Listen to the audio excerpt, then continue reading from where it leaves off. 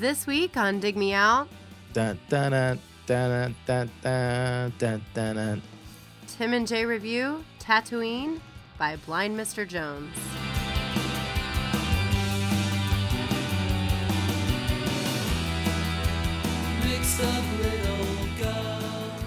Hello and welcome to another episode of Dig Me Out. I'm your host, Tim Minichi, and joining me as always, my co-host, Mr. Jason Ziak. Jay, it's episode 242, season 5. You gave Minichi a little extra pizzazz. I have to give it a little pizzazz, Jay. I'm a little under the weather, so I'm trying to spice up whatever I can, however I can. Trying to bring some energy. Yeah, I'm trying to. My energy levels are pretty low, so I'm trying to force some energy out. Yeah. Cool. Yeah. I'm going to do the same because I'm sick too. So we're just going to be yakking it up. We have August colds, and that's okay. I blame it on the fact that I have a spouse who is a teacher in K through 5, and those children are disgusting. They're disease ridden. Yeah. And she comes home the first 2 weeks riddled with various diseases, which her immune system has built up a tolerance for over the years, but mine is still normal. So I get sick. She gets sick, but she kind of gets through it, and then I get sick with the residuals. Right. So, Because you're soft. I am soft. Soft and doughy. I'm pretty much like I'm 45% water, 45% dough, like uncooked raw dough, and then 10% muscle at this point. And so just some bone fragments in there just floating around. So enough about me, Jay. Let's talk about our requested review for this week. And actually need to do a little preface on this request review. Back a couple months ago, David Weisberg threw out a suggestion for us. He said, hey, why don't you guys review this band, Blind Mr. Jones, and their album Tatooine? And, or Tatooine. No, it's Tatooine, because it's the Star Wars reference. And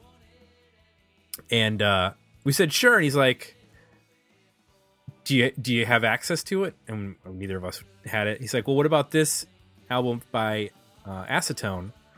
And I think one of us had it and said, okay, sure, we'll do that one instead. Turns out we didn't really like the Acetone record at all.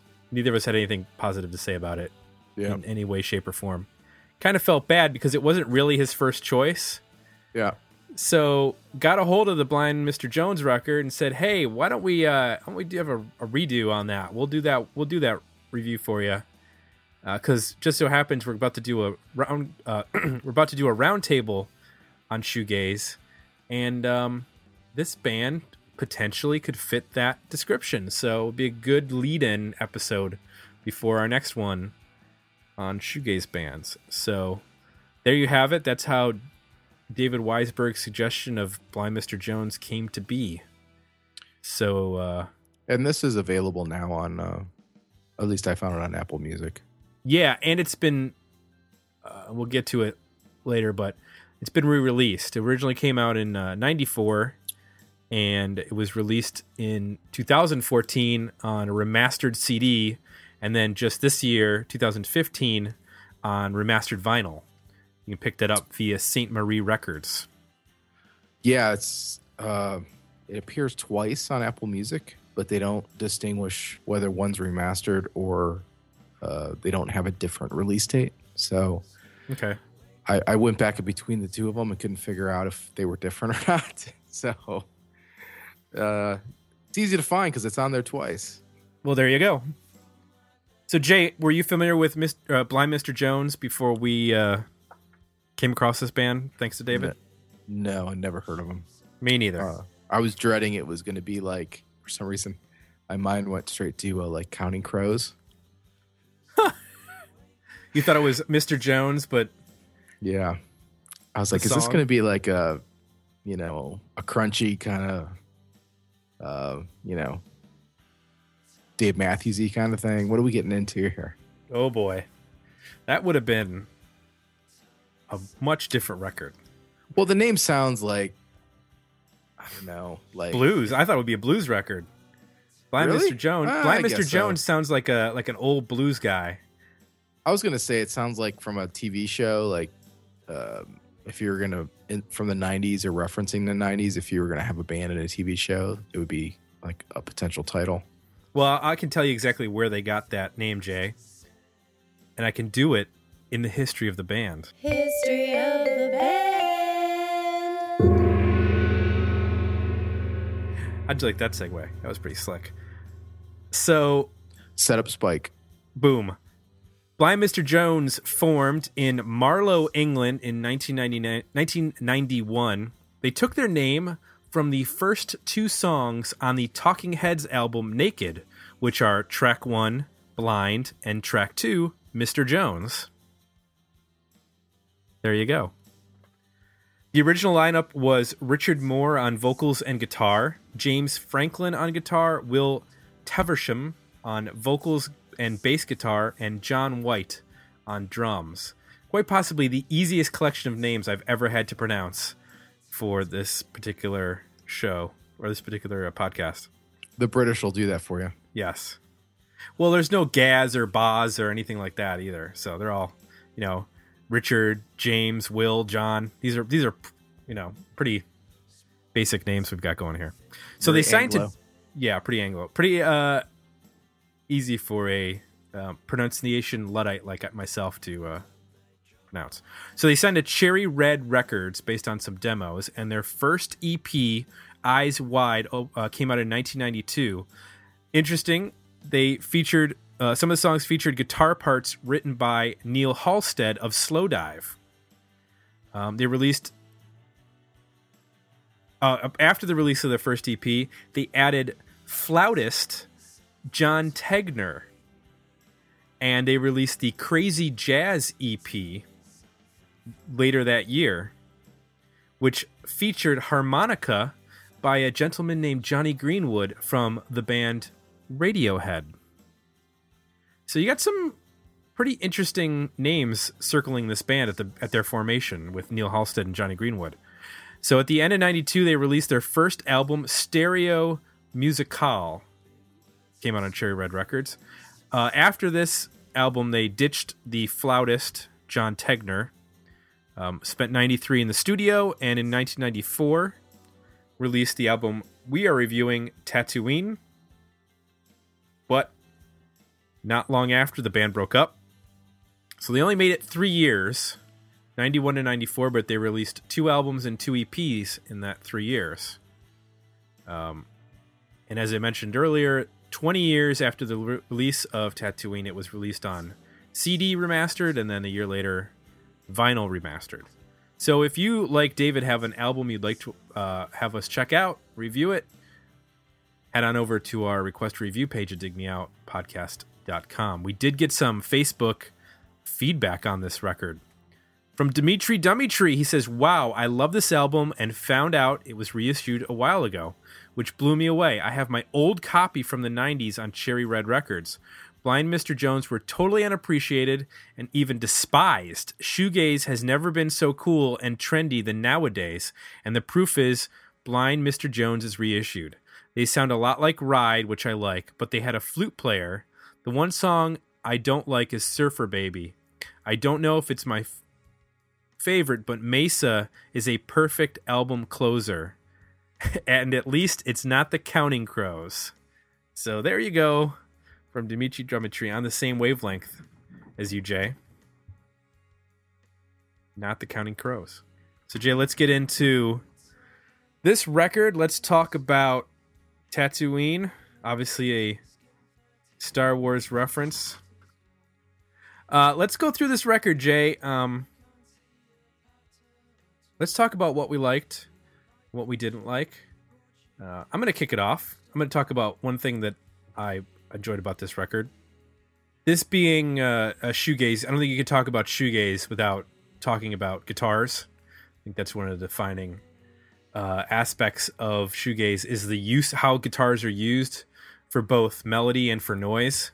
And I think just from the first song, which is Hey, sort of starts out with this stringed drone and this slow build throughout the first verse and up to the second chorus. And then when that second chorus hits at I think about the 135 mark, you get this just huge crunch of guitars.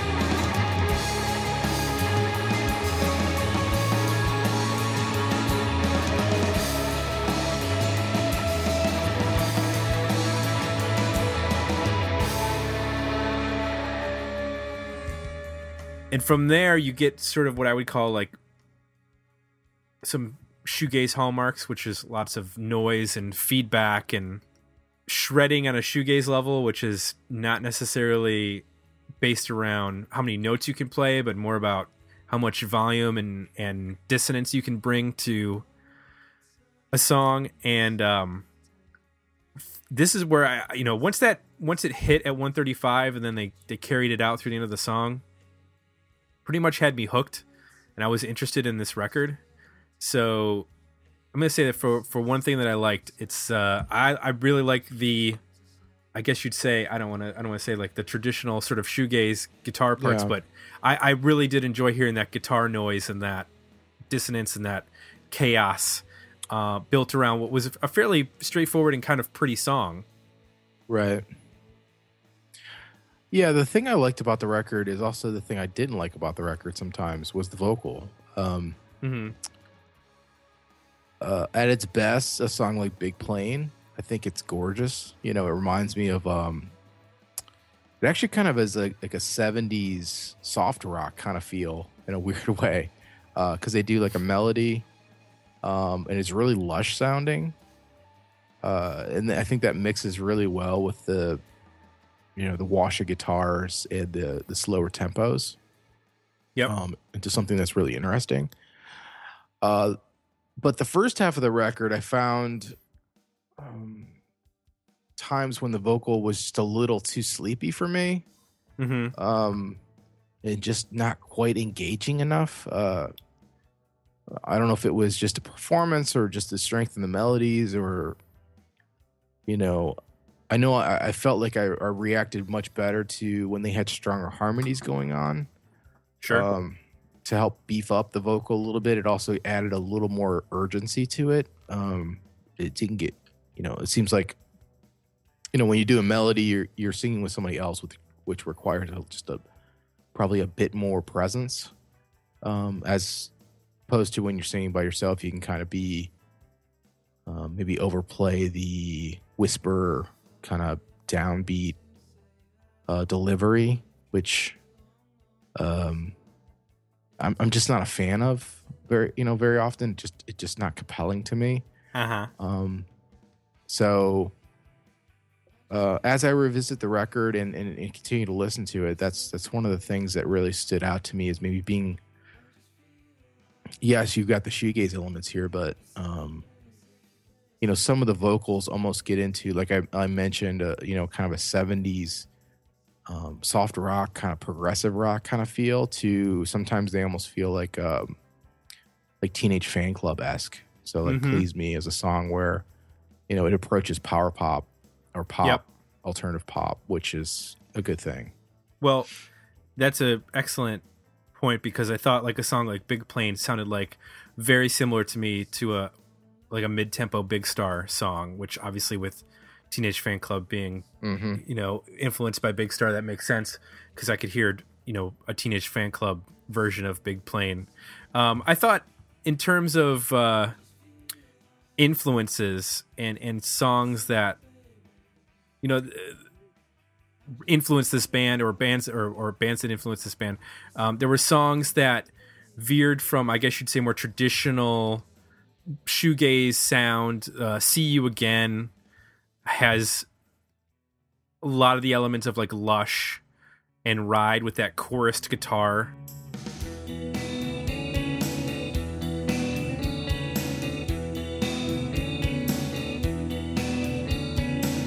I'll see you again when it's time to open my eyes. But until then, it's much easier for me to lie again, and it's coming back to you again.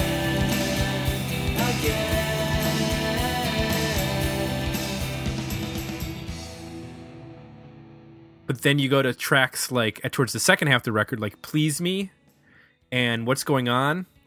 Heavily Jesus and Mary Chain influenced on those songs. Yeah. From the big noise of Please Me's guitar to the in What's Going On, they almost are influenced by two different eras of Jesus and Mary Chain, like the earlier, louder, more chaotic, but still super catchy. And then What's Going On has more of the later era, like Stoned and Dethroned, where they sort of discovered like U.S. Americana as opposed to just the Beach Boys combined with noise. And I really enjoyed those two songs. There aren't a lot of bands that have done Jesus and Mary Chain proud. Yeah. Black Rebel Motorcycle Club tried to do it on their first couple records. But that's about it. So I think this band does a good job of showing their influences, but not making it completely, watered down. Because there's elements of like some of the jangly stuff kind of sounds like early REM, and there's some stuff like on Mesa that kind of reminds me of The Cure. That like that tom beat with that lead kind of reminds me of something off of Disintegration or Wish or one of those albums. So Actually, it reminded me of Sunny Day Real Estate, like the whole intro. oh, really? Guitar part and tom part. Huh. Because it had kind of a minor sound.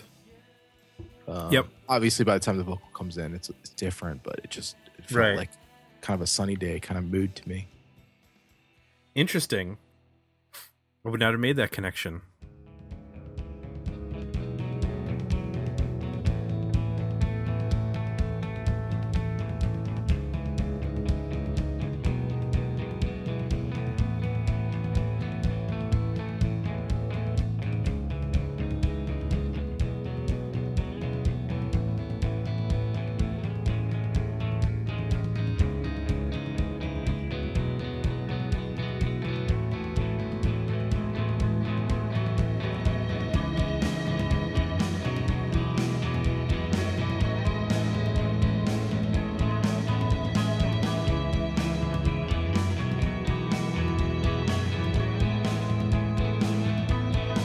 There's a light on me, there's a shine to me, and I know.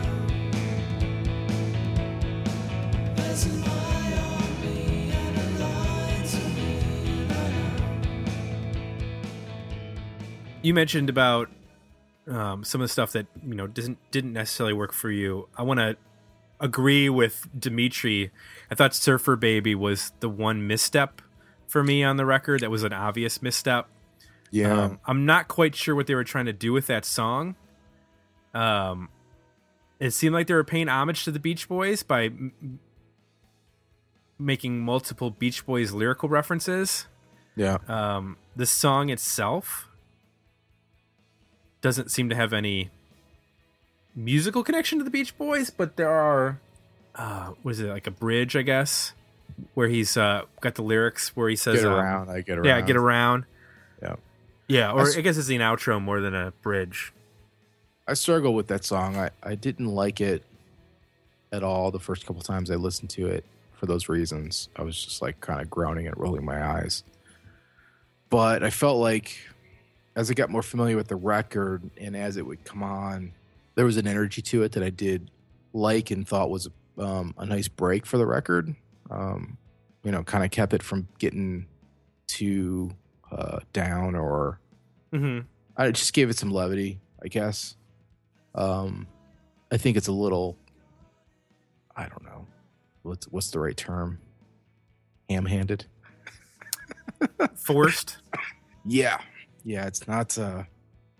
It's not the. It's a very obvious in all the wrong ways. Reference to the Beach Boys. Yeah.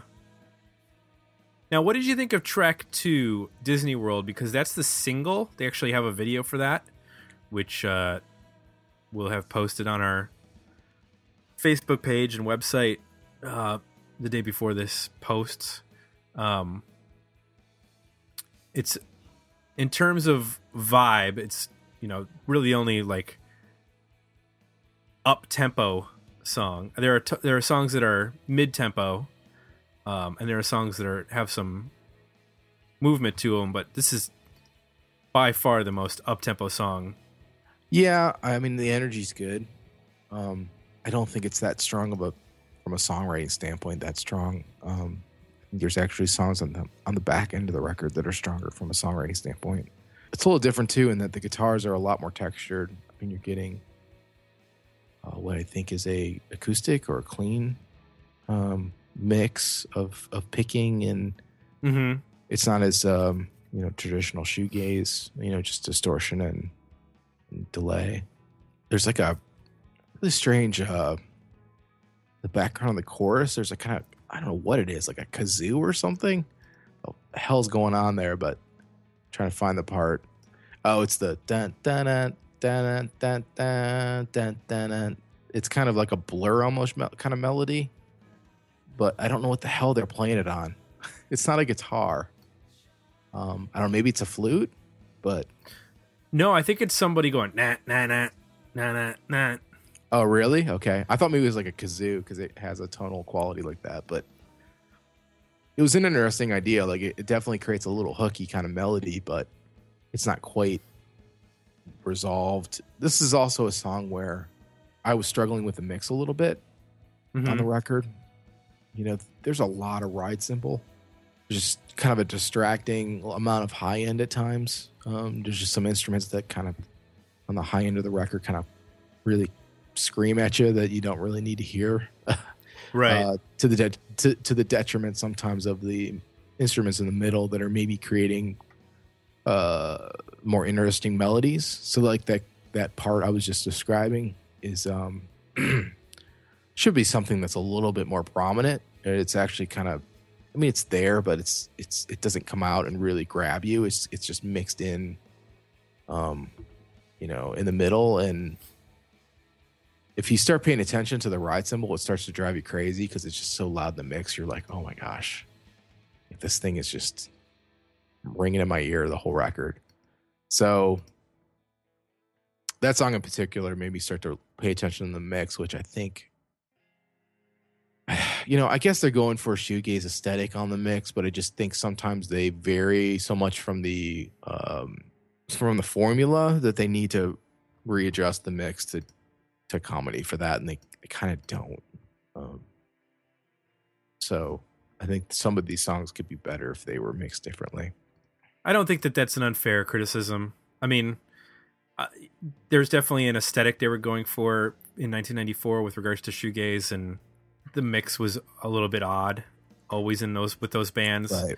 So in remastering it, I'm sure they didn't want to like alter what was the intent. They just wanted to sort of beef everything up, Right. make it sound better. And a remaster is not a remix, so the mix is the mix, and you're just Right. Changing compressions and EQs. You're not pulling instruments down. So Right. I think it's the songs where, I think to your point, this is a band that can go from shoegaze to, kind of almost a Britpop or the inspiration for Britpop. They can kind of go into that Jesus and Mary Chain kind of mode and get a little jangly, and that requires a different mix.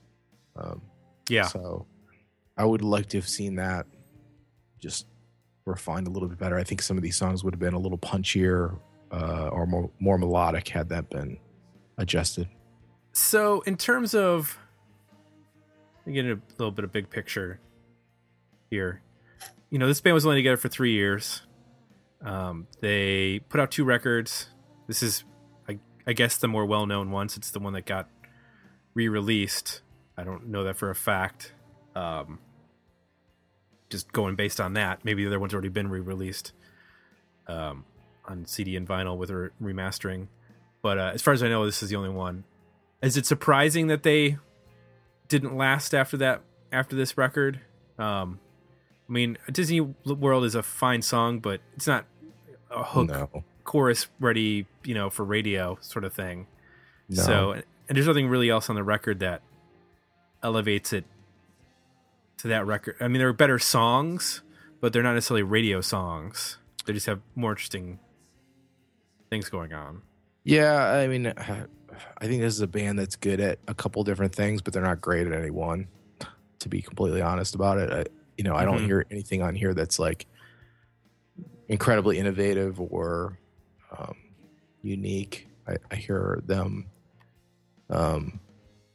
fitting into a couple different genres and doing them well and competently. I don't think there's anything about this that's like, embarrassing or totally negative. It's just not, and it's solid. It's just not like incredible.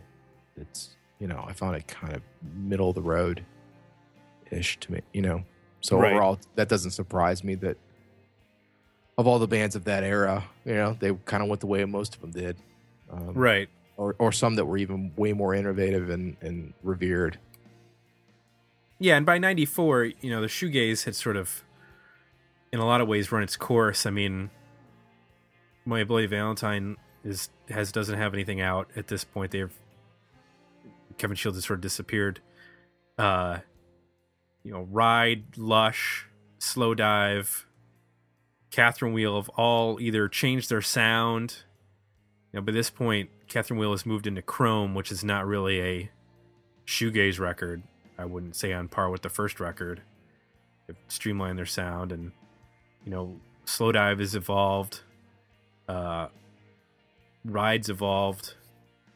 So this is kind of on the, I guess you'd say, on like the second tier, almost like in the way that there's like a second wave of grunge. Yeah. This is sort of crisscrossing between shoegaze and Britpop. Was this band evolving to Britpop? Is that what we're hearing here? I think maybe that's what was happening. Yeah. Is that they were sort of getting away from.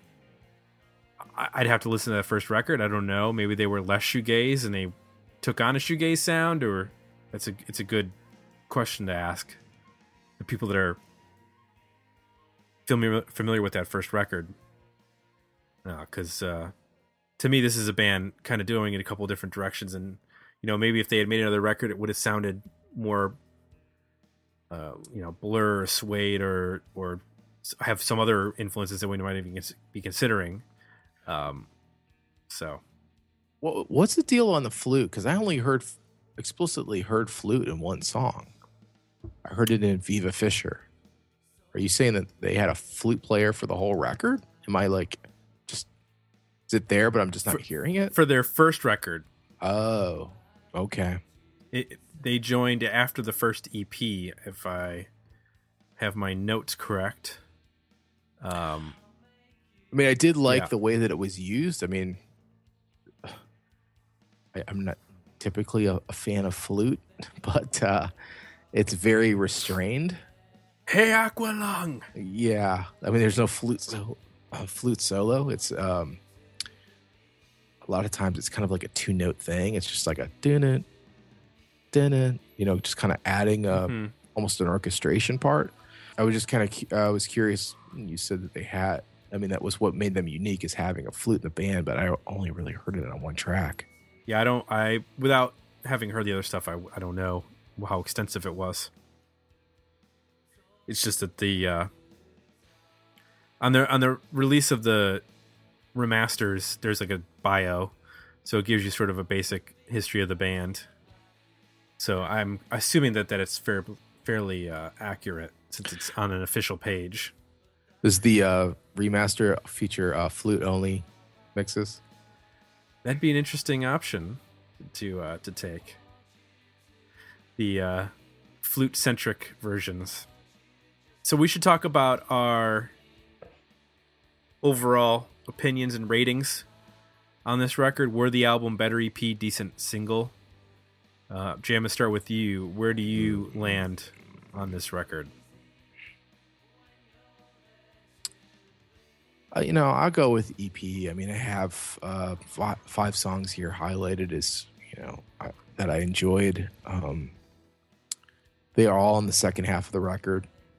Big Plane, Drop for Days, Please Me, What's Going On, and Mesa. Basically, almost the whole second half of the record, minus Surfer Baby. I responded a lot better too, and thought was, a better direction for the band, a more compelling direction for me. The first half is shoddy. There's some Disney World. This guy has some moments. Viva Fisher has some moments. I don't like the song "See You Again" at all.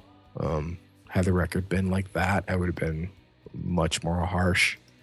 But they take a big turn on the second half of the record and embrace pop melodies a little bit more, and it becomes a little more compelling to me. And then Mesa is kind of a nice. I think Mesa is probably the best representation of how to mix all this together into one song. I feel like I've made that comment in the past about other records where there's a track toward the end where it seems like they kind of put everything together into one tune, and it really all starts to make sense. And I feel like Mesa is probably the closest to doing that. So would you have 5 songs? 1, 2, 3, 4, 5. Yep, 5. Okay. I'd probably go with 7 if that's a long EP or a short album. I'm not sure. But I think there's 7. I do like See You Again. I think it has a strong chorus. And it's only a 3-minute long song. It's fairly short. So I dug that tune. And I think Disney World, for what it is a decent track as well. So I'm at like 6 or 7. I could go with 7. I could convince myself of 7 songs for this. So I'm gonna slightly disagree and go with I'm gonna respectfully disagree, Jay. You son of a... Respectfully. I'm gonna go with an album. Really? So, yeah. Wow. Okay. Yeah. Huh. I would even consider. I might even just pick this up on vinyl. Stop it. Hey, they Really? remastered it for us. They they put that together for us. Okay. They said, "Hey, out there, why don't you put this on vinyl?" Well, Maybe we So- could, on some of these reissues, hey, it'd be nice if these record labels would actually send us a copy of it, for Christ's sake. yeah, I we're don't doing think some it- free publicity. How many other people are reviewing this record, to be completely honest right now? I'm gonna You know- say 1. Yeah. What's the label? Saint Marie Records. Yeah. We got to start reaching out on some of these reissues and see if we can get some vinyl sent to us. That sounds like a good idea. I never Just, even thought about that. I'll- You have a much more enterprising mind than I do. I don't think anybody else is beating down the door of some of these labels doing reissues to review these records. Do we have to promise a good review then? Because what if we don't like the record? No, hell no. How does that work? Is that called payola? No. It's promotional. It's a promotional copy. You don't have to like it. Okay.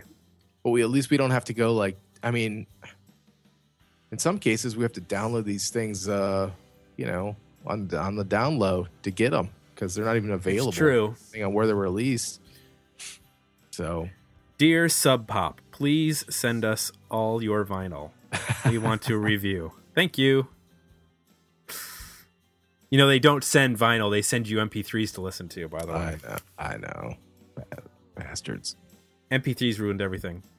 Well, that's it. We slightly disagree on this. Jay goes with an EP. I go with an album. If you disagree with both of us, feel free to let us know on the interwebs at our social media outlets. You can always request a review of your own at digmeoutpodcast.com on our request a review page.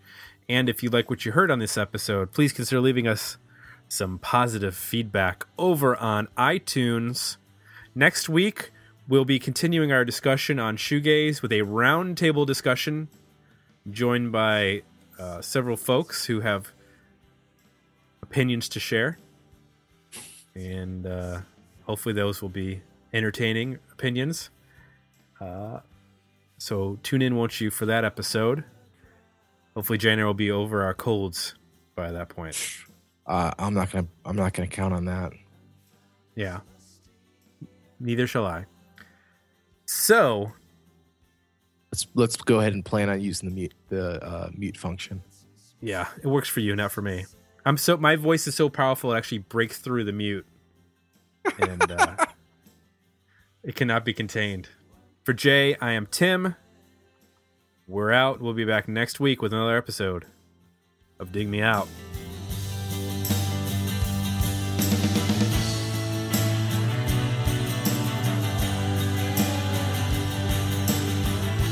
Join the conversation about this episode at digmeoutpodcast.com, where you can find links to our Facebook page and Twitter feed, as well as links to our request a review and merchandise pages. Tell me something.